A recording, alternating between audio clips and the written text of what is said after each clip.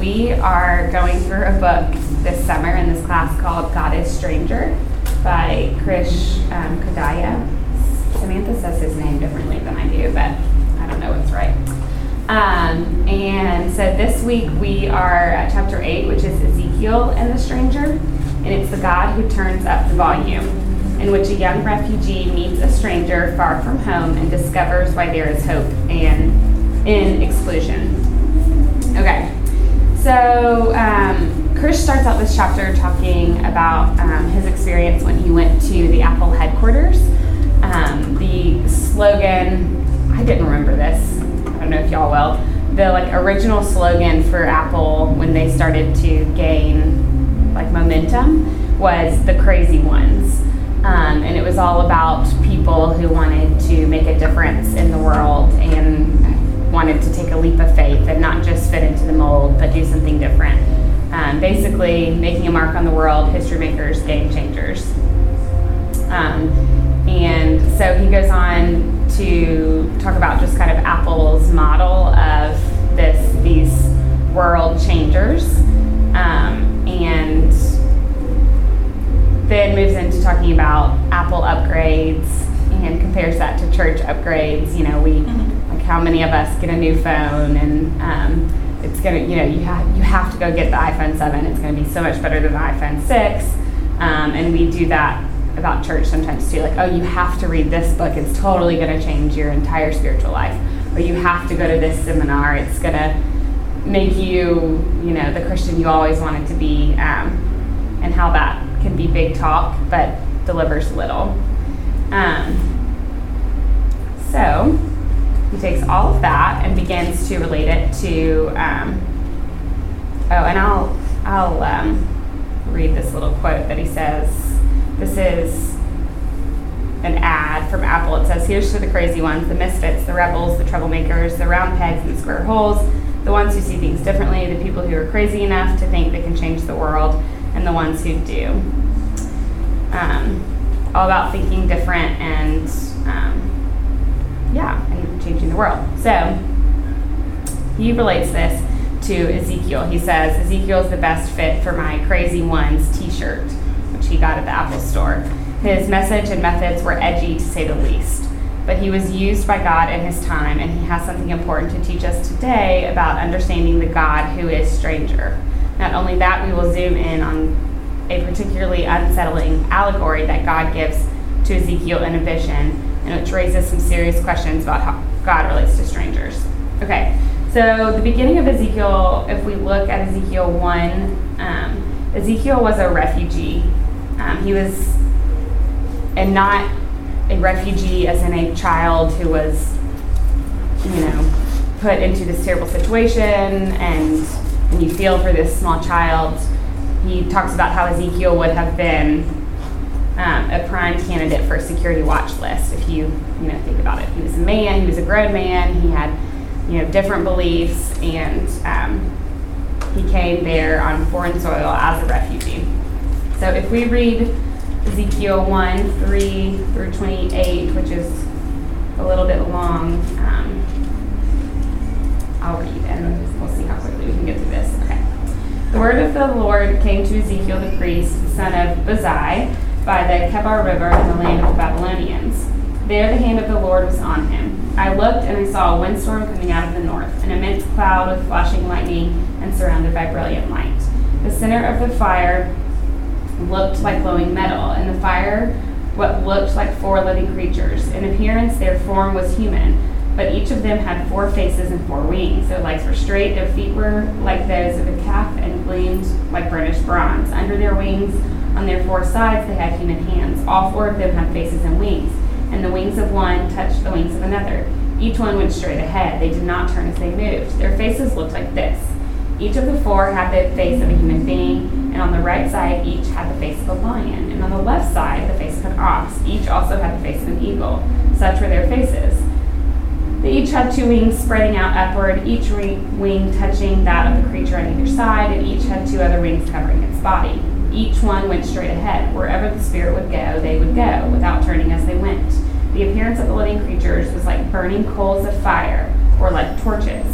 Fire moved back and forth among the creatures. It was bright, and lightning flashed out of it.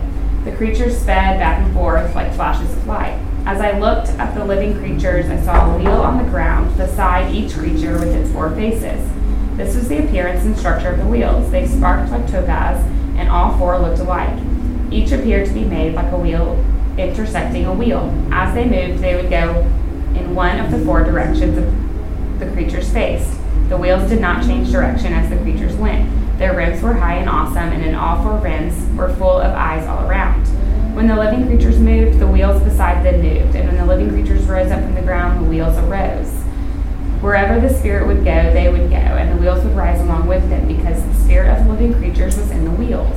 When the creatures moved, they also moved. When the creatures stood still, they also stood still. And when the creatures rose from the ground, the wheels rose along with them, because the spirit of the living creatures was in the wheels. Spread out above the heads of the living creatures was what looked something like a vault, sparkling like crystal and awesome. Under the vault, their wings were stretched out one toward the other, and each had 2 wings covering its body. When the creatures moved, I heard the sound of their wings, like the roar of rushing waters, like the voice of the Almighty, like the tumult of an army. When they stood still, they lowered their wings. When there came a voice from above the vault over their heads as they stood with lowered wings. Above the vault over their heads was what looked like a throne of lapis lazuli, and high above them on the throne was a figure like that of a man. I saw what appeared to be his waist up. He looked like a glowing metal, as if full of fire, and from there down he looked like fire, and the brilliant light surrounded him. Like the appearance of a rainbow in the clouds on a rainy day, so was the radiance around him. This was the appearance of the likeness of the glory of the Lord. When I saw it, I fell face down. I heard the voice of one speaking. So this vision that Ezekiel has is crazy, insane, and he tries to put it into words, which I think, like, if nothing else, I just want to applaud him for trying to describe that, because it does seem really crazy. So he's explaining his vision, but more than just trying to explain this thing that I can't even begin to picture what he's talking about. He's trying to recreate emotions. And we see a parallel here with Ezekiel and Isaiah. There's angelic beings in his vision. We talked about Isaiah a few weeks ago. I don't know if y'all are here or not. But there's angelic beings in his vision, and then there's burning coals, which the burning coals represent wounding and healing. The difference with Ezekiel's vision is that he sees movement, and this represents, we believe this represents that God is not static. And we also, I'm not going to read all this, but if you go on to read Ezekiel 2 through chapter 3, verse 9, it's Ezekiel's call to be a prophet. And so I'll read the first few verses. He said to me, "Son of man, stand up on your feet, and I will speak to you." As he spoke, the Spirit came into me and raised me to my feet, and I heard him speaking to me. He said, "Son of man, I am sending you to the Israelites, to a rebellious nation that has rebelled against me. They and their ancestors have been in revolt against me to this very day." And then he goes on to tell Ezekiel about this rebellious nation that he's sending him. So, So, and then if we flash forward to chapter 10, we see a description of a fiery heavenly chariot and thunderclouds, which represents God storming out of Jerusalem. So you've got Ezekiel, he has this crazy vision, he has a call by God, and we continue to see these kind of crazy visions and ways that God is trying to recreate, or ways that God is trying to explain to Ezekiel what is going on, and Ezekiel's describing them for us to recreate these emotions. Skip ahead a couple pages. Let's see if I can figure out where I wanted to read on this page.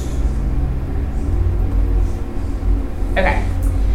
Feeling far away from home and destabilized in his faith, Ezekiel needed this reassurance that God was with him in exile just as he had been in Jerusalem. However, only a few chapters later, Ezekiel witnesses similar imagery of a fiery heavenly chariot and thundering clouds used to depict God storming out of Jerusalem. The wheeled throne is no longer an escort vehicle, showing that God can be elsewhere in the temple, but a getaway vehicle indicating God's intention of being anywhere but the temple. It is revved up and ready to move from God's presence of the Holy of Holies. This is devastating news. The temple, which had been essential to Ezekiel's life and faith and sense of community, is about to be deserted by the one who commanded this creation for his glory. So I'm going to pause for a second. I want us to talk about how you can go back to the beginning, or you can talk about this last little passage in the book, how this makes you feel that God has this call for Ezekiel, and Ezekiel sees God abandoning Jerusalem. I think, how do we feel about that? Reactions or questions? We rushed through that beginning. Yeah, it's quite a crazy story especially now, since not too many people anymore have just vision straight from the Lord like they did in the Bible. So it's hard to imagine something that would just feel like a crazy dream to us, but Ezekiel knows that it's, he can feel, or he feels like he's looking upon the Lord. It's just a crazy thing for me to comprehend, like what that would be like. And just immediately after all of this, that he's just probably trying to process, like, what are these creatures I'm looking at? And then he's like just hit with like a vision of what he thinks is God. He's looking upon the Lord, or whatever he says. And then I think, just like a lot of prophets in the Bible, I'm always surprised by the Lord just coming straight to them and saying, okay, I've got this mission for you, and go. Just like, okay, right now. A choice. Yeah, it's just kind of like, I've got this huge plan for you, and it's making your life totally different, and you probably weren't planning for it, but here you go. And so I feel like that's just like, wow, okay, here I go. And a lot of times it's also just throwing them into a very volatile situation, with whether that's like a nation in disarray, or a people who have disobeyed, and the prophet is the one saying, now you're going to be punished, and so they get the backlash. So it's just quite a lot to take in, but it does make me think about just the faith that you would have to carry out this mission. And it might help, that you see the Lord firsthand and he says this to you. It probably does help, but it's just surprising, I think. Yeah, for sure. I was reading some things this morning really about Jeremiah, because he got a call too, and this commentator said a lot of the people that were told to prophesy did try to get out of it. Like Moses, he's like, I'm not a speaker, I can't do this. And God says, I'll take care of that. And then Jonah was another one that was mentioned, that he didn't want to do it.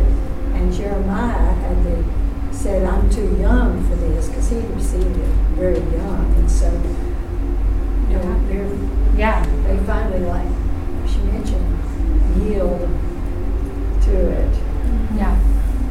Yeah, and I think I mentioned this in the not without some kind of, sometimes like, no. And God sometimes is even harsher, and he says, if you don't do it, it's going to get done. Or he would say, I made you. Now, I made you, and I equipped you. Or even with Moses, where he said, well, okay, I'll let Aaron speak, so he was determined to get that thing done, whether by you or somebody else. Yeah. And so I think one of the important things to note about all of these characters have a efficiency, for lack of a better word, or something that makes them seem not fit for the job. And so what we were talking about back at the beginning, Ezekiel being a refugee, I think we a lot of times have, and Chris talks about, the perception that all Christians should or do blend in together. So thinking about Ezekiel, that he would not have blended in here, and that, God is the one calling him. And the other piece of it is that Ezekiel's assignments were really bizarre. And our true assignments as Christians can be perceived as weird in the world. Thoughts on that? Josh made that comment in today's sermon, how that Paul didn't expect that he was getting into something easy. And he even mentioned that he went off to somewhere for a few years or months to just think about what I'm getting into. But he never expected it to be an easy thing. Yeah. And it goes back to that the Apple model that Chris talks about. Are we willing to be difference makers? Are we willing to be the outliers in society? Ezekiel was, at least in some sense. I think no doubt he probably thought it was all bizarre. Just because he describes this creature doesn't mean he thinks that that's really normal. I think that's one of the main struggles with Christianity nowadays is comparing it to Apple. The roots of it, the beginning of it, was a countercultural movement against the norm. And it was this radicalism, doing things that you weren't supposed to do and you were doing for the Lord. And as society's progressed, we've become so big. We've had so many members. We have this long history and rules that we have that I think it's become too normal for a lot of people. Kind of like how Apple started as the second choice to Microsoft. Now everybody has an iPhone and everybody's used to it and they've become the norm. So how can we get back to that thinking of we're really not supposed to be complacent and just fit in the mold of society, but we gotta think of something different, think of a different way to approach things to get back to our roots. For sure. This lady that we work out with, my husband and I had this person that we work out with, and she was just telling me that basically we're about the only people she knows that don't drink a lot. She's like, she said, all these women that I work out with, they're church-going women, but they all are drinking wine. And I mean, there's nothing wrong with drinking wine, but she just I think it's because they think it's cool. Although that's the wrong thing, they're doing it to be part of just like everybody else, and it's kind of surprising that even that would be a mark of being different, that you're not but in today's society, that's different. Mm-hmm. To not be drinking a lot. We Yeah. don't drink, period, but every now and then at dinner, if we go out, my husband and I order a wine, but we're not indulgent. Sure. Okay, I've got one more little thing from the book before the book kind of changes gears. It says, but the voice of God asked Ezekiel to do what is not really what we want to hear. What if he asked us to do or say things that will alienate us further from those he has sent us to reach? How can we understand a God who makes the Christian faith so hard to live out, promote, and defend? To help us see not only why God is a stranger to us, but also why he may make us seem strangers to those around us. Ezekiel contains a very disturbing story. It is so shocking that at first glance it is difficult to reconcile with what we think we know of the grace and compassion of God. Okay, so with that, he is transitioning to Ezekiel 16. So we get to Ezekiel 16, and God starts to tell Ezekiel this story, basically. And he starts to describe Jerusalem as a baby. So if I want to flip over to Ezekiel 16. And I'm going to read verse 3 through 7 really quick. So he says, "And this is what the sovereign Lord says to Jerusalem. Your ancestry and birth were in the land of the Canaanites. Your father was an Amorite and your mother a Hittite. On the day you were born, your cord was not cut, nor were you washed with water to make you clean, nor were you rubbed with salt or wrapped in cloths. No one looked on you with pity or had compassion enough to do any of these things for you. Rather, you were thrown out into the field, for on the day you were born, you were despised. Then I passed by and saw you kicking about in your blood. And as you lay there in your blood, I said to you, 'Live.' I made you grow like a plant of the field. You grew and developed and entered into puberty." Okay, so I'm going to pause there. Okay, so he describes Jerusalem as a baby, this baby that is born and just thrown out, abandoned. I think this portrait for us can be really shocking, right? Like, that doesn't happen here. Babies are cherished and loved and not thrown out. I do think a good thing for us to remember that Chris reminds us of is we may think this sounds outlandish and crazy and something that only happened in the ancient world, but this is still happening today.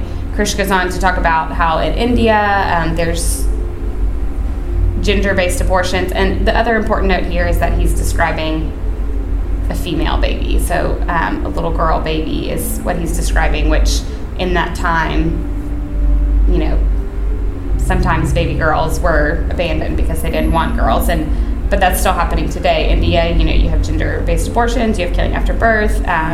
India's not the only one. I think it's been the most reported on and publicized, but China, they have the one-child law, and so a lot of times if they have a girl, the baby girl is killed or abandoned, which is a very sombering thing for us to think about. But in relation to this story, but just also in relation to life, I think it's important that Chris brings it up and that we recognize it. He says, oh wait, I'm not there for yet. Thoughts on that before we move on to tell the rest of the story? No. So the story is sad, the story is terrible, but it goes on. So Ezekiel 16, the rest of verse 7 through verse 14. So I'll start again at the beginning of verse 7. "I made you grow like a plant of the field. You grew and developed and entered puberty. Your breast had formed and your hair had grown, yet you were stark naked. Later I passed by, and when I looked at you, I saw that you were old enough for love. I spread the corner of my garment over you and covered your naked body. I gave you my solemn oath and entered into a covenant with you, declares the sovereign Lord, and you became mine. I bathed you with water and washed the blood from you and put ointments on you. I clothed you with an embroidered dress and put sandals of fine leather on you. I dressed you in fine linen and covered you with costly garments. I adorned you with jewelry. I put bracelets on your arms and a necklace around your neck. And I put a ring on your nose, earrings on your ears, and a beautiful crown on your head. So you were adorned with gold and silver. Your clothes were of fine linen and costly fabric and embroidered cloth. Your food was honey, olive oil, and the finest flour. You became very beautiful and rose to be a queen. And your fame spread among the nations on account of your beauty. Because of the splendor I have given you, you made your beauty perfect, declares the sovereign Lord." Okay, so we see this baby thrown out, abandoned. The baby is rescued by God. The book says, God's loving rescue of the most vulnerable in this story illustrates his depth of compassion and mercy for Jerusalem. Once a pagan city with a dubious history, now taken under God's wing and cared for. It challenges us, as it was to challenge Ezekiel's listeners, to to remember our rescue by God and the pride he takes in us despite what we have come from, and therefore not to be embarrassed to make a stand for him against injustice. It challenges us to emulate him, opening up our hearts and homes to those who are the most vulnerable. And then he goes on to talk about the verses that we just read. So I think it's easy there's so many odd parts of this story for us to look at this part of the story and say, okay, you have this picture of a baby abandoned and an adoptive father. Now you have the picture of the baby growing up, becoming a woman, and the adoptive father marrying or partnering with the girl, and we can really quickly say that is messed up. And I think our society has made us have a bad view of that because of so many terrible things that grown men have done to young females, right? Like that's where our mind goes to. But we have to put this in context of what was going on in that time. A respectable older man marrying a young woman when she has a terrible history was a very noble thing to do. This in some ways parallels the story of Ruth and Boaz. So a few weeks ago we talked about Naomi and that story as well. So in this we see God as a father, which is something that we I think use a lot to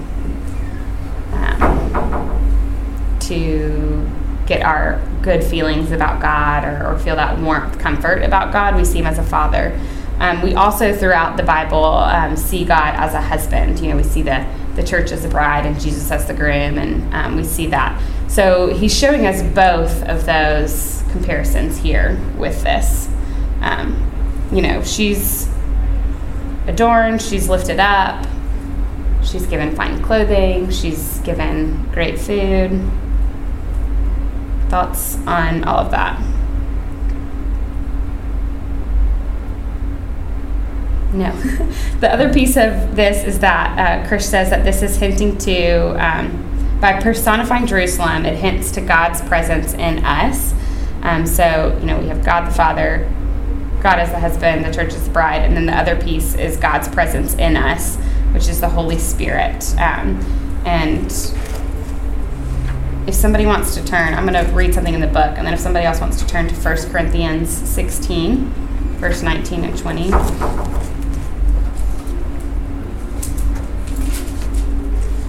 Okay, with that in mind, we see a whole new spin on Ezekiel's story. This is an incredible rags to riches love story that illustrates God's merciful dealings with his lost people. From the bloody nakedness of her abandonment, this young woman is now being bathed and clothed in finery. Once a baby left in the field to starve to death, now she is being offered choice foods. Not only has she been rescued, she is recognized and admired in her own right. Jerusalem has come a long way since God first chose her for his holy city.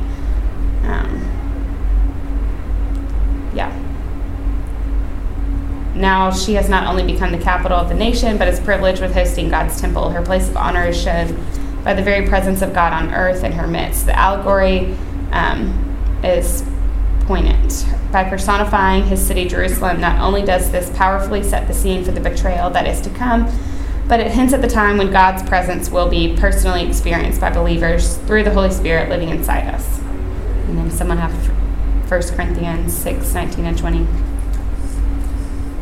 Yes. Do you not know that your bodies are temples of the Holy Spirit who is in you, whom you have received from God? You are not your own. You were bought at a price. Therefore, honor God with your bodies. Okay. So there's where we're at in the story. We've got these great, warm, fuzzy feelings of all of these different ways we relate to God. But the story is not done. So if we read on, this is Ezekiel 16, verse 15. But you trusted in your beauty and used your fame to become a prostitute. You lavished your favors on anyone who passed by, and your beauty became his. You took some of your garments to make gaudy high places, where you carried on your prostitution. You went to him, and he possessed your beauty. You also took the fine jewelry I gave you, the jewelry made of my gold and silver, and you made for yourself male idols and engaged in prostitution with them. And you took your embroidered clothes and to put on them, and you offered my oil and incense before them. Also the food I provided for you, the flour, olive oil, and honey I gave you to eat, you offered as fragrant incense before them. This is what happened, declares the sovereign Lord.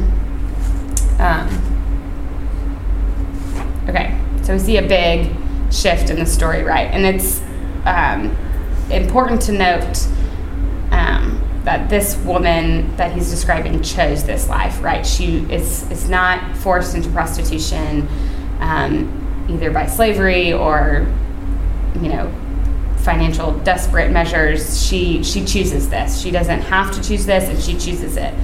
And this level of promiscuity is still relevant in our world today, I think. Thoughts on this?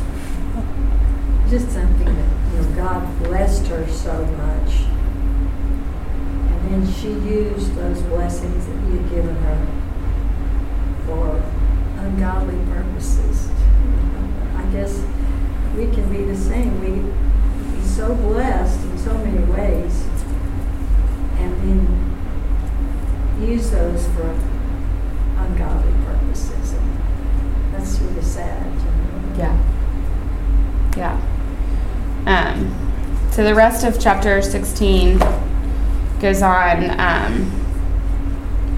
And even crazier things happen. Verse 20 says, "And you took your sons and daughters whom you bore to me and sacrificed them as food to the idols. Was your prostitution not enough? You slaughtered my children and sacrificed them to the idols. In all your detestable practices and your prostitution, you did not remember the days of your youth when you were naked and bare, kicking about in your blood." Which is kind of the saddest part of this story, right? This rags to riches story, this baby that was abandoned, and now she's slaughtering her children. I think this just can shock us. But God is, in a lot of ways doing that on purpose. He's trying to make Jerusalem understand the significance of what they're doing. They are prostituting to, here we think, the Babylonians, the Egyptians, the Philistines, the Assyrians. And, let's see, where else do we... okay, so then if he goes on to talk more about what she is doing or Jerusalem is doing, and if we pick back up in verse 35, it says, "Therefore you prostitute, hear the word of the Lord. This is what the sovereign Lord says. Because you poured out your lust and exposed your naked body in your promiscuity with your lovers, and because all of your detestable idols, and because you gave them your children's blood, therefore I'm going to gather all of your lovers with whom you found pleasure, those you loved as well as those you hated. I will gather them against you from all around, and will strip you in front of them, and they will see you stark naked. I will sentence you to the punishment of women who commit adultery and who shed blood. I will bring on you the blood vengeance of my wrath and jealous anger. Then I will deliver you into the hands of your lovers, and they will tear down your mounds and destroy your lofty shrines. They will strip you of your clothes and your fine jewelry and leave you stark naked. They will bring a mob against you and will stone you and hack you to pieces with their swords. They will burn down your houses and inflict punishment on you in the sight of many women. I will put a stop to your prostitution, and you will no longer pay your lovers. Then my wrath against you will subside, and my jealous anger will turn away from you. I will be calm and no longer angry." So God, describes this really kind of evil threat, and it is just a threat, but it is very violent, which, I think thinking about God as the one threatening this violent act takes our little, sometimes cookie-cutter perfect image of God and blows it up. You have to think, too, like you just mentioned, he's actually talking about this country.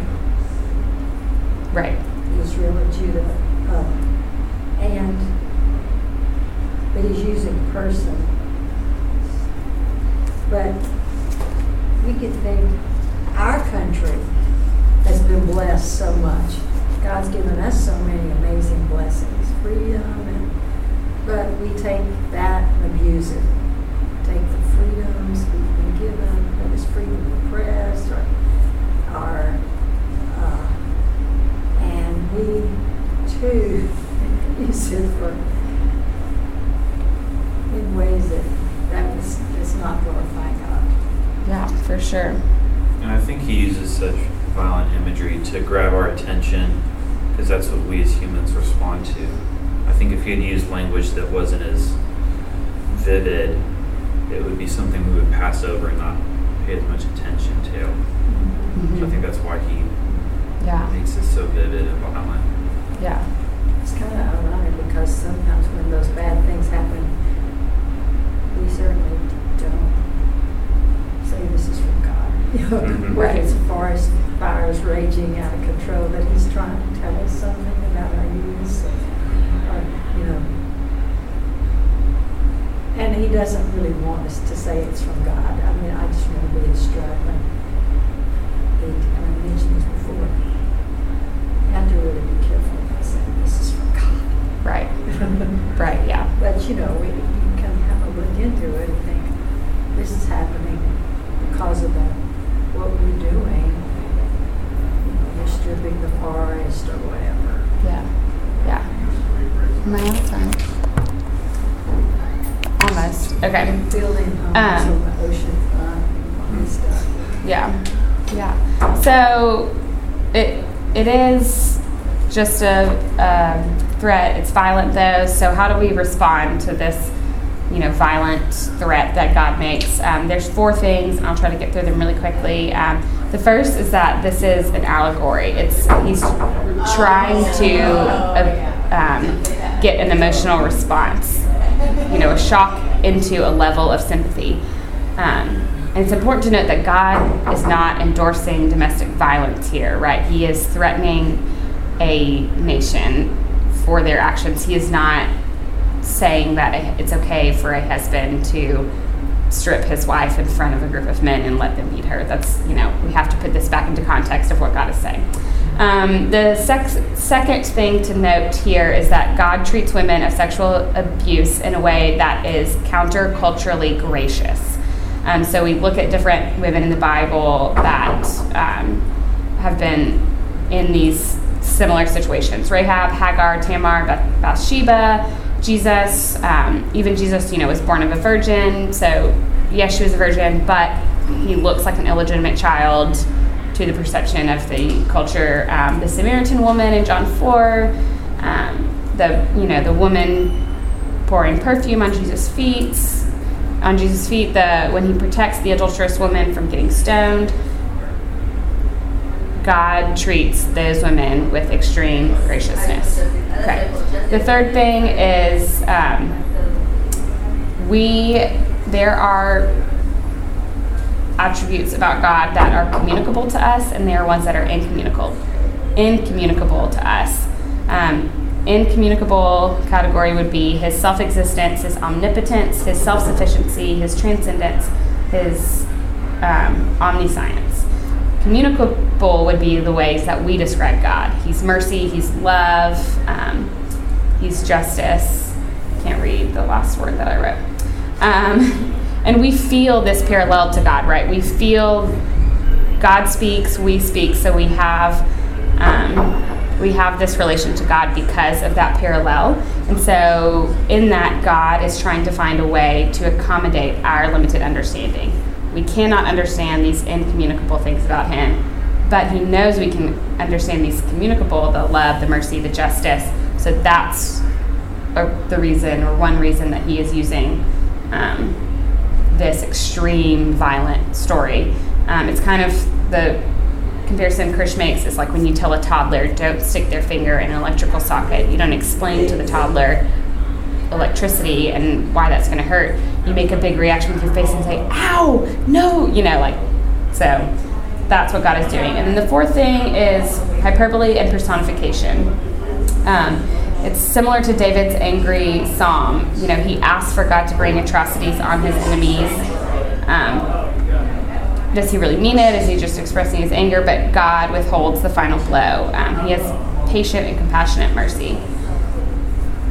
The personification of the holy city, you know, is representing a severed relationship. So we have, at the end of chapter 16, a glimpse into divine mercy. So if you want to read later, Ezekiel 16:53, and then 60 and 62. So the note to leave you with is, are we like Jerusalem, forgetting where we were before God intervened? And then, I don't know what my last word means either. Verses again. Ezekiel 16:53, and then 60 and 62. The very end of the chapter goes on to compare all of this to Jesus' death and resurrection, new life from dry bones. I marked 2 more pages in the book apparently to read you. Ezekiel's brutal, stark, and emotional allegory gives us a fresh glimpse of a God who is deeply pained by the unfaithfulness of his people and the injustice in the world. And then the last little thing I will share with you is a quote from Steve Jobs. And it says, that's maybe the most important thing. It's to shake off this erroneous notion that life is there and you're just going to live it, versus embrace it, change it, improve it, make your mark upon it. I think it's very important. And however you learn that, once you learn it, you'll want to change life and make it better, because it's kind of messed up in a lot of ways. Once you learn that, you'll never be the same again. Thank you for sharing. Thanks.